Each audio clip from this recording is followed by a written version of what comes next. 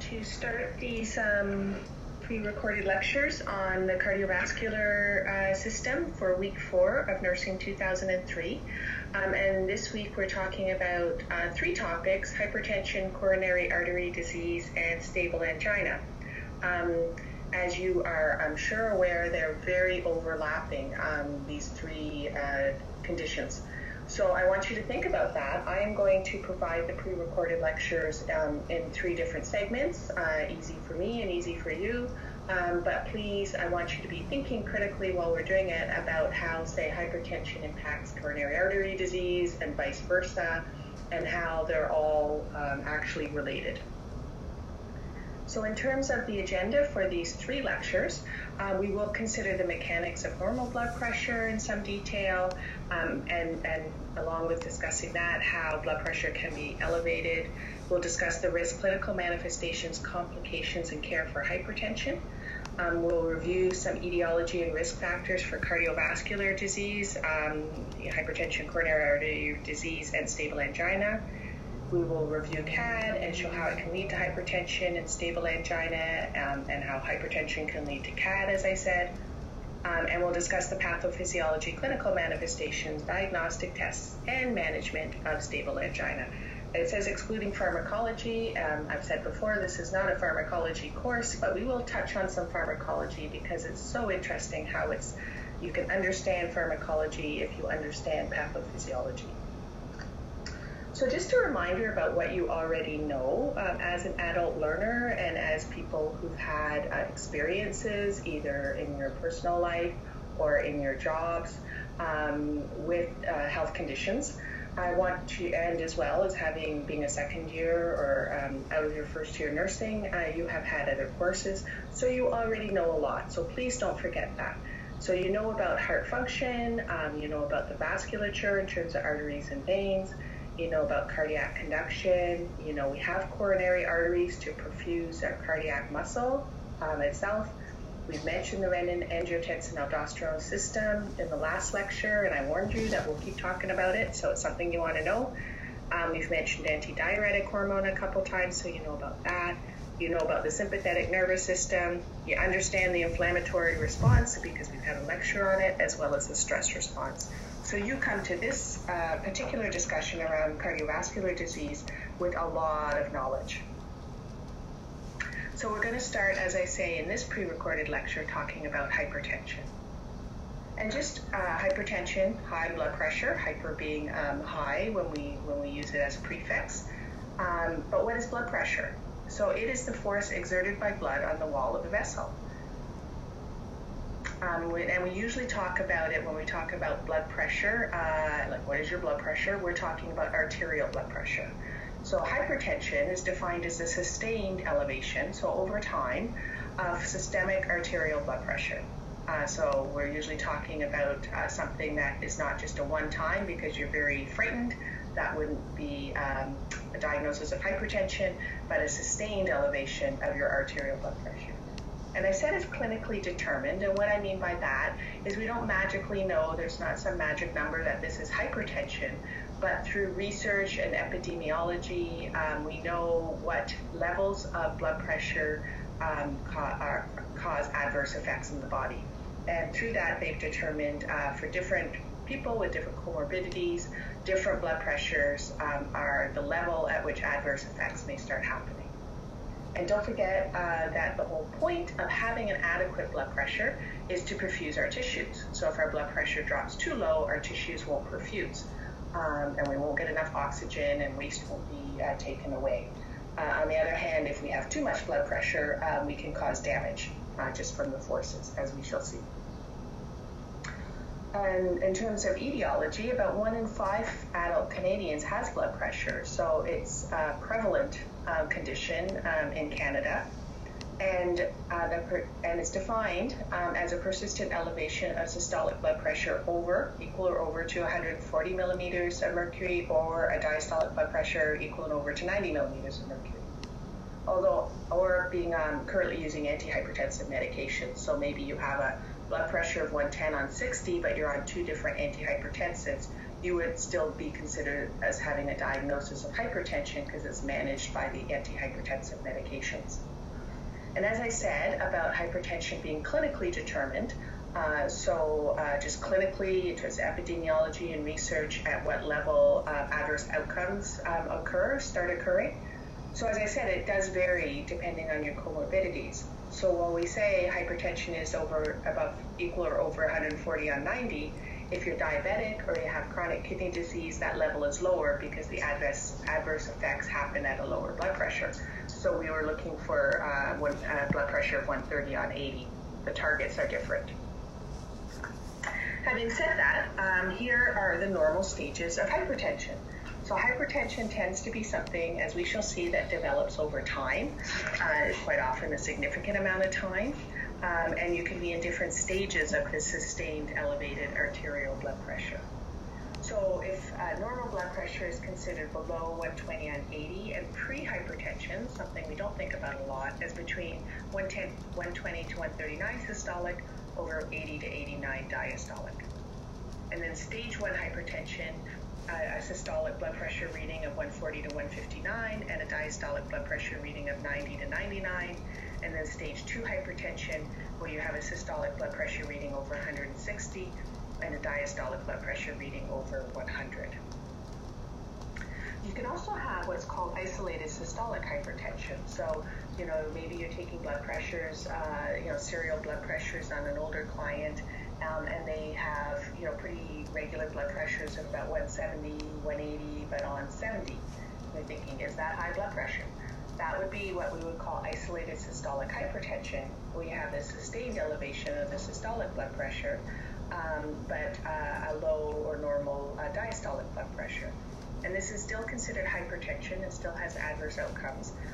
It is common in older adults because of the loss of the elasticity in the larger arteries. So if we're thinking back to what our definition of blood pressure is, it's the force of the blood on the walls of the artery. If you don't have any give or elasticity in those arteries, during systole there will be that increased force because there's no give in the arterial walls or elasticity. So you'll have that elevated systolic blood pressure. So these are some key formulas or equations, I guess, for understanding how blood pressure is regulated and what factors will increase or decrease blood pressure. So we're going to look at them in some detail now. And basically it's that blood pressure is determined by the cardiac output times the systemic vascular resistance. And cardiac output is the total blood flow through the systemic or pulmonary circulation per minute. Systemic vascular resistance is the force opposing the movement of blood within the blood vessels. And we're going to look at these in some detail. And then cardiac output, that first part of the above equation, is stroke volume times heart rate. So stroke volume is the amount of blood pumped by the left ventricle in each contraction. So with each ventricular contraction, how much blood is ejected. And the heart rate is the number of beats per minute. So the analogies I think of, because these are really important concepts, they're going to come up when we talk about heart failure. They're going to come up if you ever consider hypovolemic shock and excess fluid volume and fluid volume deficits. So they're important concepts. So the analogies I think of, if they're helpful, around cardiac output is a hose or a water bottle. So if we're thinking about that cardiac output is the volume of blood ejected from the heart per minute, if we think of a water hose analogy, it's if you ran a hose for a minute, how much water would you get out? We also know that cardiac output is the stroke volume times the heart rate. So if we think of a water bottle analogy, and this magic water bottle has an endless supply of water in it, you're thinking about in terms of cardiac output is how much water can you squeeze out of that water bottle in a minute. So each stroke volume, each time you press the water bottle, you might get 30 cc's out. You press it 100 times in a minute, so that's 30 times 100 or 3,000. Did I get that right? Anyway, 30 times 100.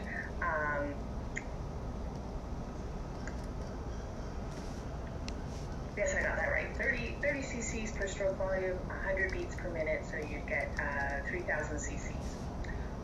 You guys can double check my math. So that's sort of my analogies for cardiac output. In terms of systemic vascular resistance, which is the force opposing the movement of blood in the blood vessels, again with the water hose analogy, if you decrease the diameter of the opening of that hose, you're going to increase pressure. And I'm sure many of us have experienced this. Either you're trying to water the garden from on the other side and you don't want to hook any more hose, so you just increase the pressure so it'll go further, or you've used it as a child to get your sibling on the other side of the lawn with the water hose. In terms of the water bottle analogy, if you screw the little top on tighter, there's going to be more pressure against the flow of water, and so you're going to have a stronger contraction of your hands to get the same ejection fraction or the same amount of water out. So let's look at these more in terms of the cardiovascular system. Now, of course, as I said in the last lecture, if you're going to have compensatory mechanisms to try and achieve homeostasis in the body, there's got to be some sort of monitoring system. So there has to be a trigger for those compensatory mechanisms to come into play or to stop coming into play. So in terms of blood pressure, the monitoring system is the baroreceptors.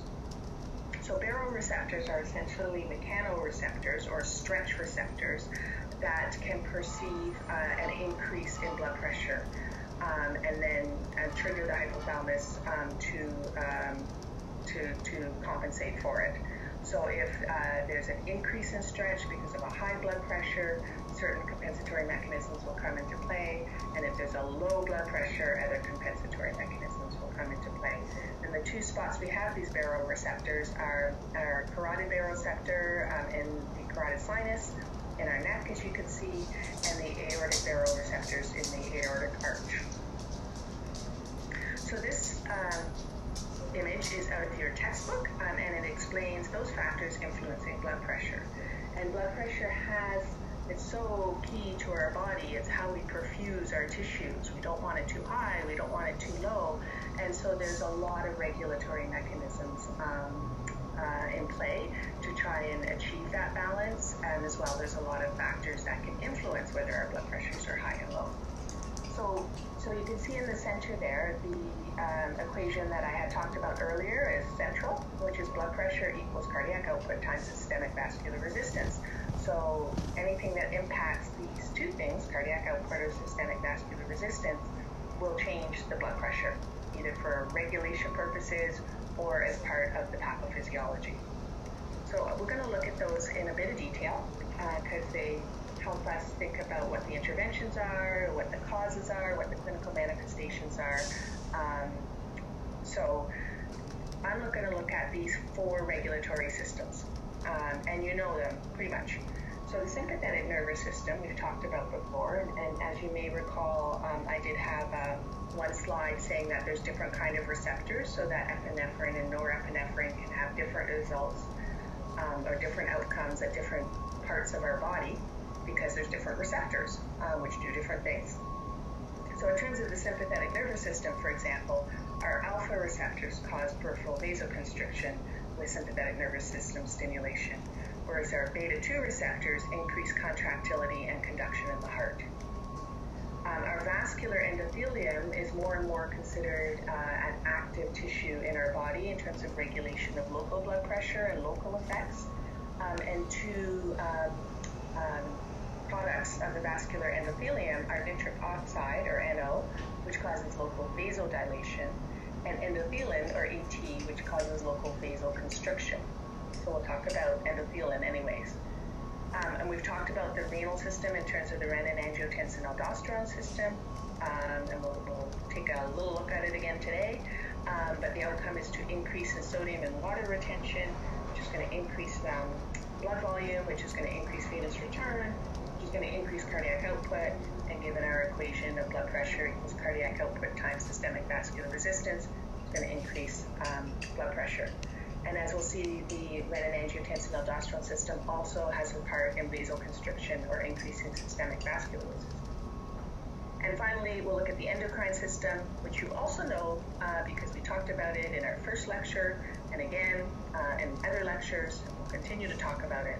So basically the hypothalamic pituitary axis that results in stimulation of the adrenal medulla for the sustained sympathetic nervous system response with release of epinephrine and norepinephrine, and from the adrenal cortex release of cortisol and aldosterone, but in this case we're looking at aldosterone, which increases water and sodium retention, and from the posterior pituitary, the antidiuretic hormone, which increases water retention. So those are the ones that we will talk about, and I want to talk about them in light of those two aspects of that key equation of blood pressure equals cardiac output times systemic vascular resistance, to examine how these regulatory systems have a play in either cardiac output or systemic vascular resistance. So if we look at blood pressure and cardiac output, I'll look at three things. One is how the sympathetic nervous system impacts our cardiac output. So you know these things because, like I say, always build on what you already know because it's effective and interesting. So we know the sympathetic nervous system from our talk on the stress response in lecture 1 has an impact on our body. And we talked about how if you have a fight or flight experience, your heart rate starts pounding and your heart rate increases because of the sympathetic nervous system. And so we see in this slide, the sympathetic nervous system causes that increase in heart rate and increase in stroke volume. And we know that cardiac output is heart rate times stroke volume. So that increases the cardiac output, which is going to increase venous return, which is going to increase blood pressure.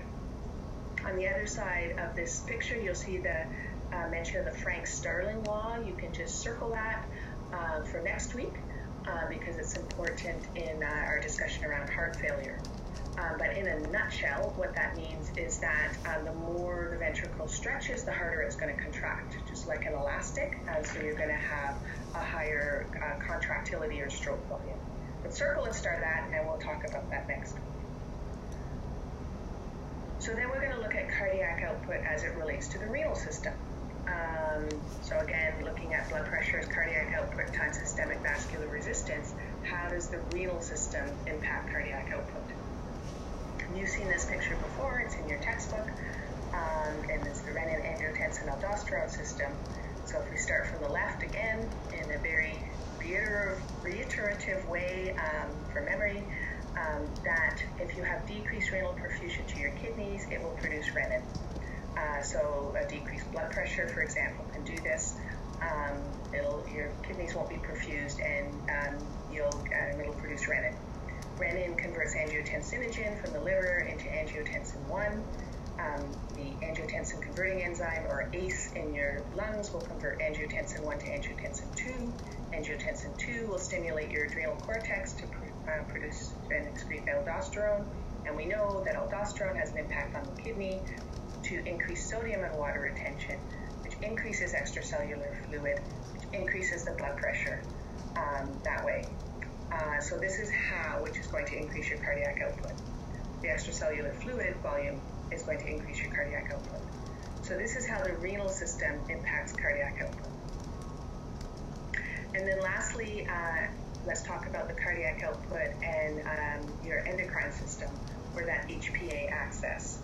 So this is another image that you have seen before, and I said that it's a good one to consider a key. But if we think about it in terms of blood pressure, we can see how when the hypothalamus is monitoring the system, in this case with baroreceptors, and sees that there's a problem, say, with hypotension, it will release the corticotropin-releasing hormone to stimulate the anterior pituitary to secrete adrenocorticotropin hormone, or ACTH. We're over on the left-hand side of the diagram here, which is going to stimulate the adrenal cortex to release aldosterone, which is going to increase sodium and water retention, increase blood pressure. All very important for the fight and flight response, and also stimulated because of the baroreceptors. And on the other side, the posterior pituitary will secrete antidiuretic hormone, which is going to result in water retention, which is going to increase blood volume, which is going to increase blood pressure by increasing cardiac output. So those are the three ways, or the three ways I want to talk about on how cardiac output is regulated in the body, and then also gives you an idea of where problems can arise. So what about systemic vascular resistance? So the idea in this case that if we increase the resistance, usually by decreasing the diameter in arterioles, how does that impact blood pressure, and how is that happening in our body? So always go back to your normal anatomy and physiology. So remember, a normal artery has these three layers, the intima, media, and adventitia, and the media includes smooth muscle, which can contract.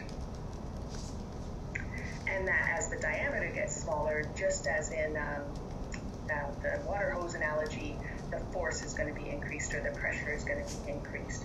So this diameter can be decreased either through contraction of the smooth muscle or vasoconstriction, or as we'll see when we talk about coronary artery disease, through the formation of plaques can also decrease diameter.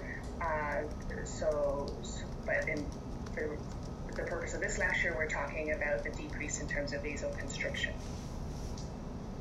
So how is systemic vascular resistance changed in the body or regulated? And one, as I said, is through the sympathetic nervous system, because our alpha receptors will cause vasoconstriction in the periphery. I mentioned endothelium as an important tissue in the local regulation of our vasculature. And one thing that the endothelium produces is endothelin, which is an amino acid, and it's released for a variety of reasons, including shear forces, which like hypertension, by angiotensin 2, antidiuretic hormones, cytokines, etc. And it's a powerful vasoconstrictor as well. And then if we go back to the renin-angiotensin-aldosterone system, as you can see here with my excellent PowerPoint techniques, I've highlighted the other way that the renin-angiotensin-aldosterone system impacts blood pressure, which is that angiotensin 2 has a direct vasoconstrictive effect on arterioles, which is going to increase blood pressure through increasing systemic vascular resistance. So we've looked at this. This is back to that diagram or flowchart that's in your textbook, and now you can see that we've talked about all these things, or most of these things anyways, that are in the little boxes. So blood pressure equals cardiac output times systemic vascular resistance. In terms of cardiac output, we've talked about how an increase in heart rate, contractility, conductivity through the sympathetic nervous system is going to increase cardiac output, and how increase in extracellular fluid volume through the renal system, like the renin-angiotensin-aldosterone system, is going to increase cardiac output. You'll see also their natriuretic peptides, which we talked about a bit last week, and that's another one you can circle and star, because we'll talk about it more next week when we talk about heart failure as well. And in terms of systemic vascular resistance, we talked about how the sympathetic nervous system, through vasoconstriction of via the alpha receptors, will increase systemic vascular resistance, and as well how angiotensin will increase vasoconstriction of your arterioles as well. And in terms of local regulation, we talked about the vasoconstrictor, because we're talking about hypertension. That endothelin, which is produced by the endothelium, is a vasoconstrictor. So we've discussed the factors of this equation. So in summary, anything that affects cardiac output or systemic vascular resistance and the heart rate and stroke volume, because of that, can affect the blood pressure. So, and this can result in hypertension by increasing cardiac output, increasing heart rate, increased stroke volume, or increasing systemic vascular resistance, or it can result in hypotension, so anything that decreases your cardiac output, decreases your heart rate, decreases your stroke volume, or decreases systemic vascular resistance will result in hypotension. And we can think of a lot, and this covers a lot of clinical conditions, which is why these are such key concepts, and I'm spending a little bit of time with them. So, for example, we talked a lot about increasing cardiac output through heart rate and stroke volume. Next week, we'll talk about decreasing in heart failure, decreasing, say, stroke volume. And you think about systemic vascular resistance, you can think about things that cause massive vasodilation, such as sepsis or anaphylactic reactions, that are going to have this profound effect on people. blood pressure as well. So so we've talked at length about that so that you have an understanding of the pathophysiology. So let's talk a little bit about the etiology of hypertension. So most hypertension in adults, 90 to 95%, is what we would term primary or essential hypertension. So this is what we're going to focus on today, and what we mean by that is that there's no one cause of it. It's as is in secondary hypertension.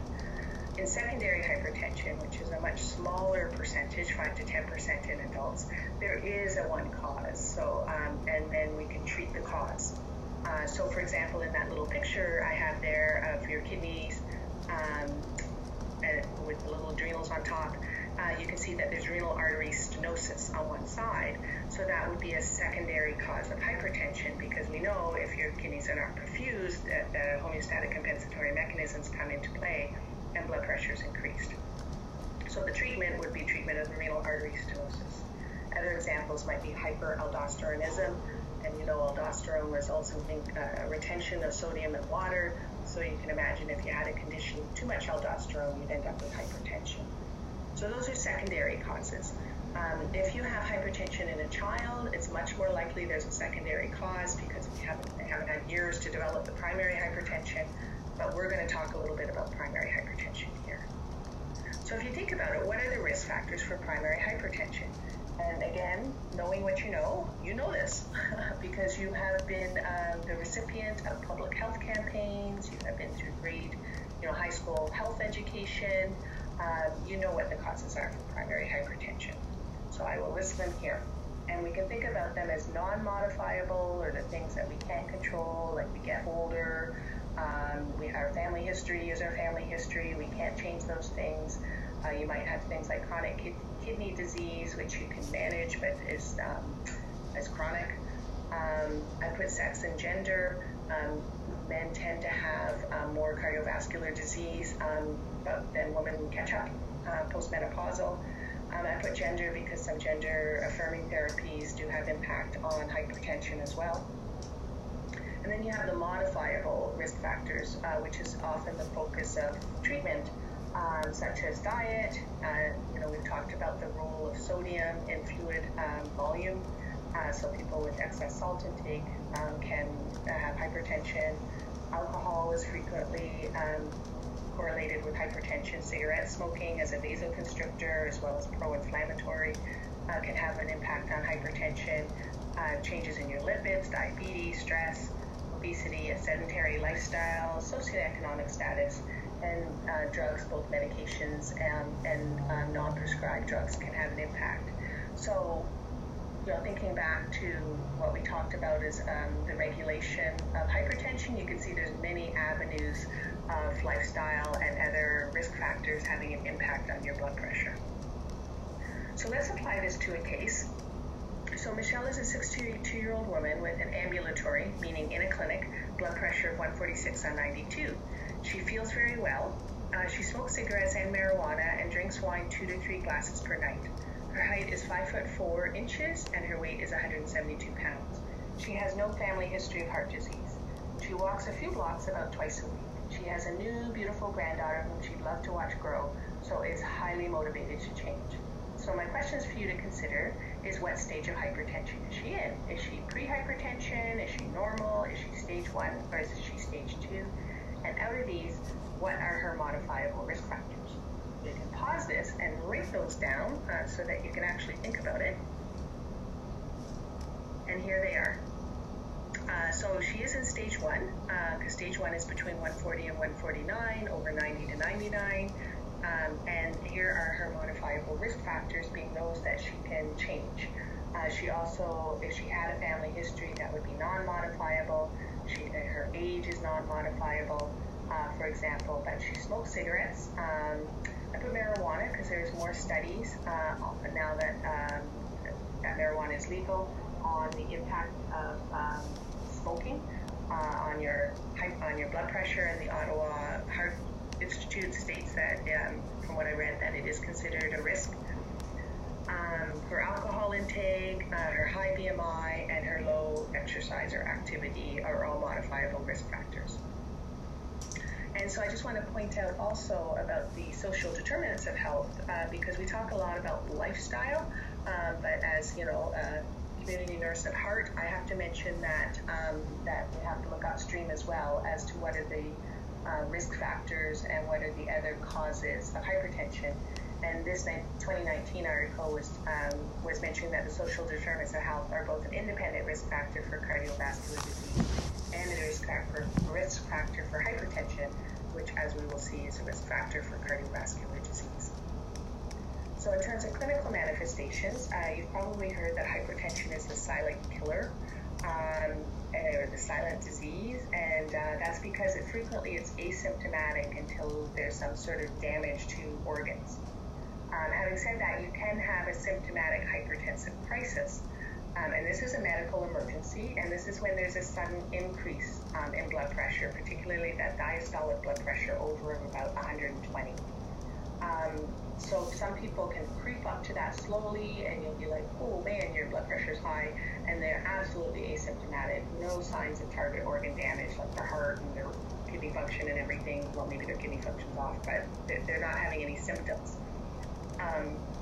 Alternatively, somebody's blood pressure can rise quickly to those levels, and then they can have symptoms such as severe headaches, chest pain, dyspnea, seizures, etc. And this is a medical emergency. So, for example, somebody who's taken a medication or a non-prescribed drug such as cocaine and their blood pressure shoots up, or somebody with preeclampsia and their blood pressure suddenly goes up, things like that. So to be aware that you can have symptoms in a hypertensive crisis. So the main complications of hypertension are on the vasculature. That makes sense because of blood pressure being the force against the vascular walls.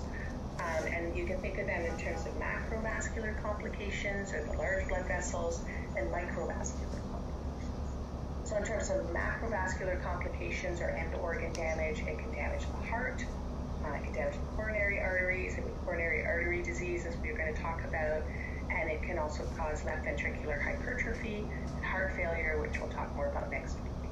It can also damage the vessels in your brain, causing stroke or transient ischemic events, as well as a vascular dementia, and it can damage the arteries peripherally, causing peripheral vascular disease. One of those is this intermittent claudication, where you have, with activity, if you have vascular disease in, say, your legs, with activity you'll get pain in your calves, and when you stop, the pain will go away because of the demand for oxygen can't be supplied by the vasculature. In terms of microvascular complications, if you think about places in your body that have tiny little capillaries and lots of them, and small vasculature, and then how the blood pressure, the high blood pressure, the sustained elevated arterial pressure will damage those small vessels. So in your kidneys, as you know, we have lots of capillaries in our kidneys in order to filter our blood. So you can have damage to those and get nephrosclerosis. And also our eyes have many small blood vessels, and so you can get retinal damage and get retinopathy or hemorrhages. The diagnostic studies for hypertension, and I believe I've said it. If I haven't, I will say it now and say it again. Why do we do diagnostic tests is always an excellent question. So in terms of hypertension, we test to diagnose, and that is doing blood pressure readings. But we also test to monitor the end organ damage and to find comorbidities or other risk factors that may change what your target blood pressure is, as I talked about earlier. So you're going to be looking for kidney damage or kidney issues, both as a cause and also as an end organ target damage. So such things as urinalysis, your creatinine, your blood urea nitrogen. You're going to be looking for those comorbidities through fasting glucose. You're going to be looking at risk factors through your cholesterol. You're going to be looking at the heart through an ECG. And the urinary albumin excretion also checks your kidney function because we shouldn't be excreting albumin. And all clients treated with hypertension need to be monitored for the appearance of diabetes and vice versa, because as I say, it changes your target blood pressure. I want to point out ambulatory blood pressure monitoring as one of the diagnostic tests that is very useful in primary care. And this is for when people have an elevated blood pressure and you're just not sure if it's white coat syndrome or just, because you only have your one-time reading in clinic, or you have somebody with a diagnosis of hypertension and they're being treated with a couple of different medications, and it doesn't seem to be having an impact, and you really want to get a good handle on what their blood pressure is over time, because going back to that diagnosis or the definition of hypertension as the sustained elevated arterial blood pressure. So people get a blood pressure cuff connected to a monitor, and they wear it for like 24 or 48 hours, and then there's some analysis of that reading provided as a report. And so, for example, I've had clients with, every time they come in, their blood pressure is 150 on 100 or something. You're like, you're on 2 antihypertensives, what's going on? And then they have their ambulatory blood pressure monitoring, and in actuality, at home, when they take their average, their blood pressure is quite good, maybe 130 on 70 or something, and at night even lower. And so then you have some rationale for not changing their antihypertensives. In terms of care, you've got hypertension. You can think of these 3 things. One is risk stratification, and that's because, as I said, different targets for different comorbidities. I put on your supplemental resources if you're interested, the Framingham, I think, risk stratification chart that is commonly used. And this looks at things like your lipids, your age, do you smoke, do you have diabetes, so all those comorbidities and risk factors that will increase the trigger to treat. So somebody has a low number of risk factors, you can tolerate different, say, cholesterol levels, which is what this one is around, or blood pressure, compared to people with a lot of comorbidities. So risk stratification is important, which is why we do a lot of those diagnostic tests, lifestyle modification, and drug therapy. So in terms of lifestyle modification, again, you've seen these, you've been the recipient of public health campaigns. So you've seen the smoking cessation is a lifestyle modification intervention, decreasing alcohol intake to the low-risk drinking guidelines, encouraging weight loss if people's BMI is high, increasing activity levels, etc.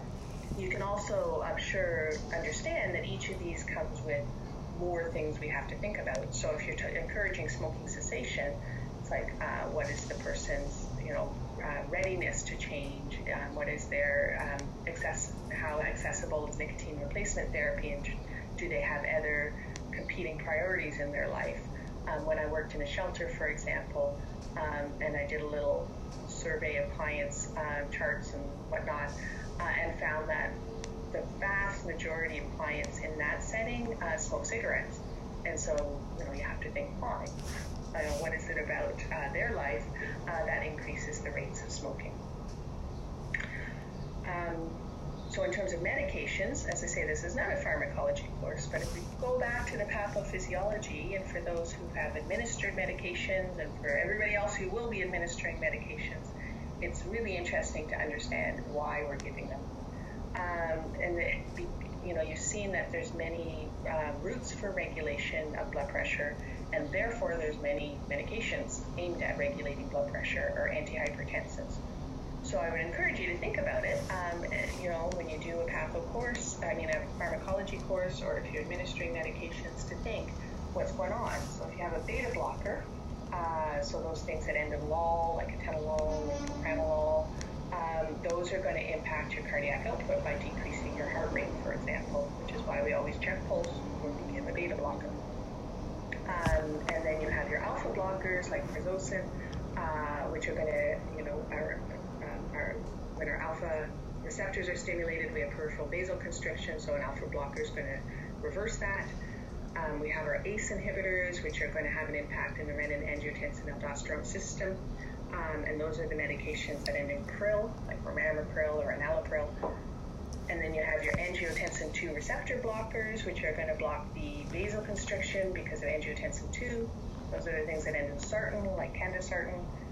And your diuretics, like Lasix or hydrochlorothiazide, which are going to decrease your extracellular fluid volume. So all of these medications are understandable when you think about the pathophysiology of the regulation of hypertension, which, if you're like me, I find kind of cool.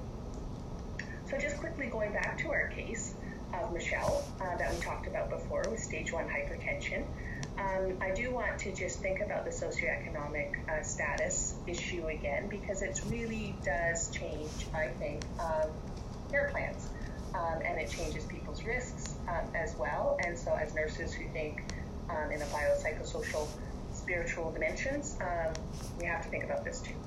So if we think about how Michelle 1 might earn $200,000 a year, and she was motivated to live and be healthy and watch her granddaughter grow, so she quit smoking because she had nicotine replacement therapy covered by her benefits, plus she had some acupuncture, she got some counseling to decrease her alcohol use because she was so stressed out.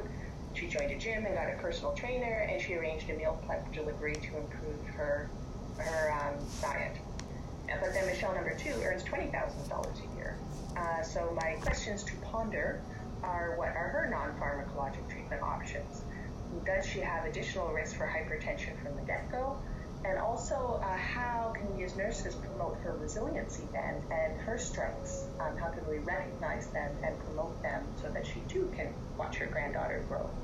So I don't have answers for those, I just have questions. But it makes me think when we talk about our collaborative care plans, especially if you're in community or primary care, but also if you're discharge planning, for example, that you can't just think about the lifestyle changes, but also things like education, employment, access to resources, health education, etc., as per this 2019 article. So that's my plug.